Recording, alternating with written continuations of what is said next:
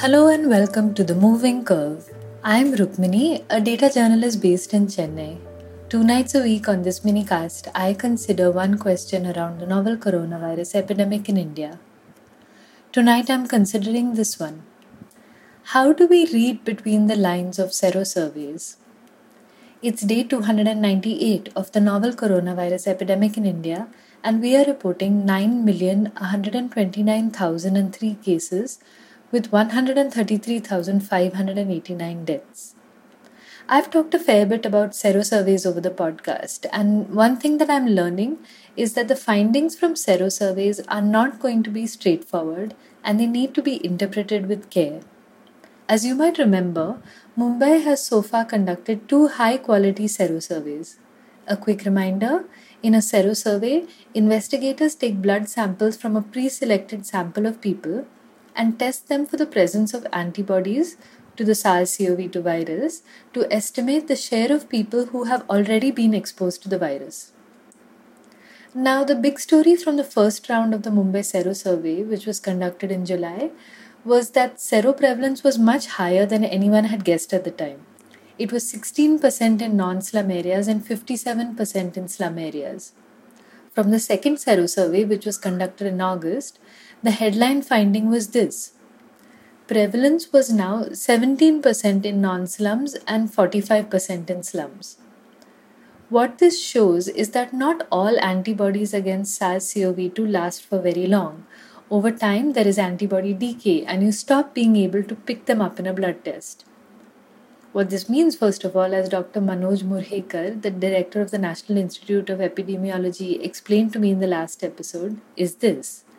One thing we can tell, we can definitely conclude from both studies of the National Sero-survey as well as studies done in Delhi and other parts of the country that this is an underestimate of actual prevalence, considering the declining or waning of antibodies. I see. So the prevalence could be little higher than this. Right. We don't know how many people who got infection, their antibodies might have disappeared. So that fraction we don't know. Right. But this is what we are seeing basically is an underestimate of actual prevalence. The Mumbai Sero-surveys were led by the Tata Institute of Fundamental Research with the city's municipal corporation, and I'm pleased to have one of the study's co-investigators, Sandeep Juneja, Professor and Dean of the School of Technology and Computer Science at TIFR, on the podcast. Professor Juneja says that their survey numbers too back this hypothesis, that actual prevalence was probably higher. Actual infection was actually higher than even 56%, 57% that we noted in our first survey, because even then there was some decline.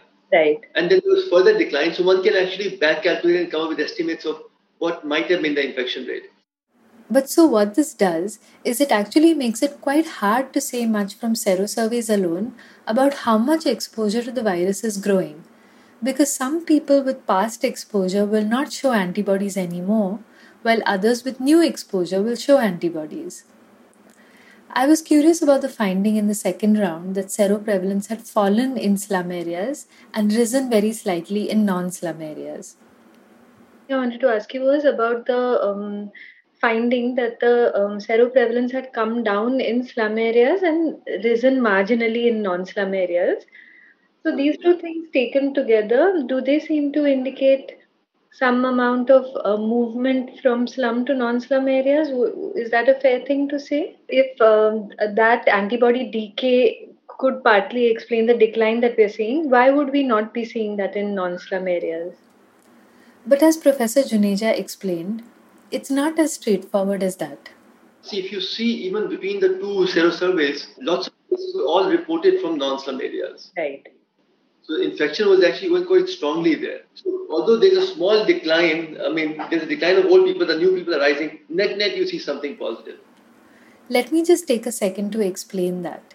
There was some antibody decay in both slum and non-slum areas, but there were more new infections in non-slum areas, which led to that slight increase.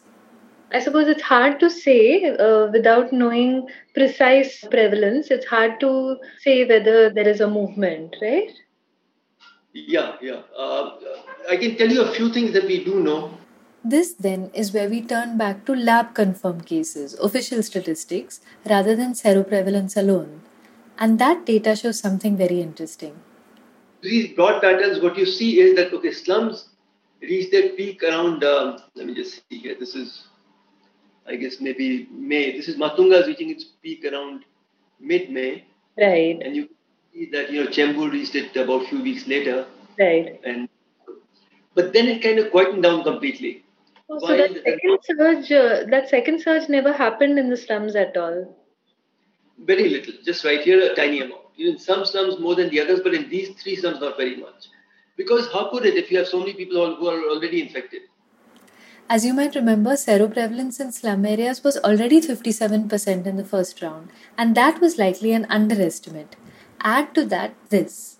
And then, for example, 44 people from slums who had tested negative in the first round, they told us that, that they had tested negative in the first round, they were being retested. 17 of them turned out to be positive in the second round. So that's 32%. It's, of course, a very small data point. But if you were to say, okay, 55% in the first round, and amongst the remaining 45%, 32% are now positive, that gives you an estimate of 73% for the second round.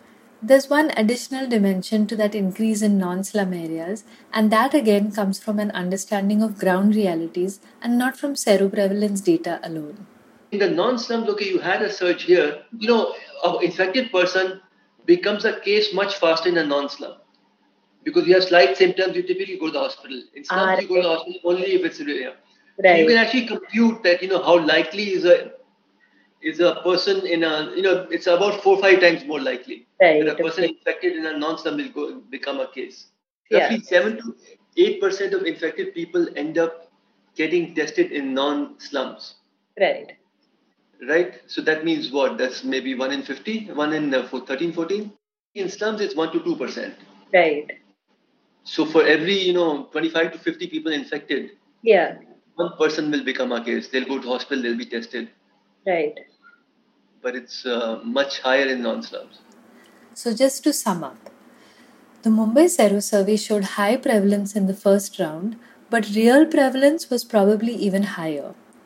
The second round showed what appeared to be a decline in slums and an increase in non-slums, but because of what we know about antibody decay, a decline doesn't really mean a decline. But from lab-confirmed cases, we do know that most of the recent surge was in non-slum areas. On the other hand, people in non-slum areas are more likely to get tested. It's a lot. And it's clear that one Sero-survey headline will not get us anywhere. Here's how Professor Juneja summed it up. What one relies upon is maybe if a few different ways of estimation give you similar answers, then you trust the answers more. For me, this encapsulated 2 important learnings for me from the pandemic. One, that no single indicator is enough in this pandemic. And 2, that the generosity and public spiritedness of scientists is something I'm enormously thankful for. Without the openness of the TIFR scientists in walking me through the nuts and bolts of their Sero-surveys, I'd never have these insights.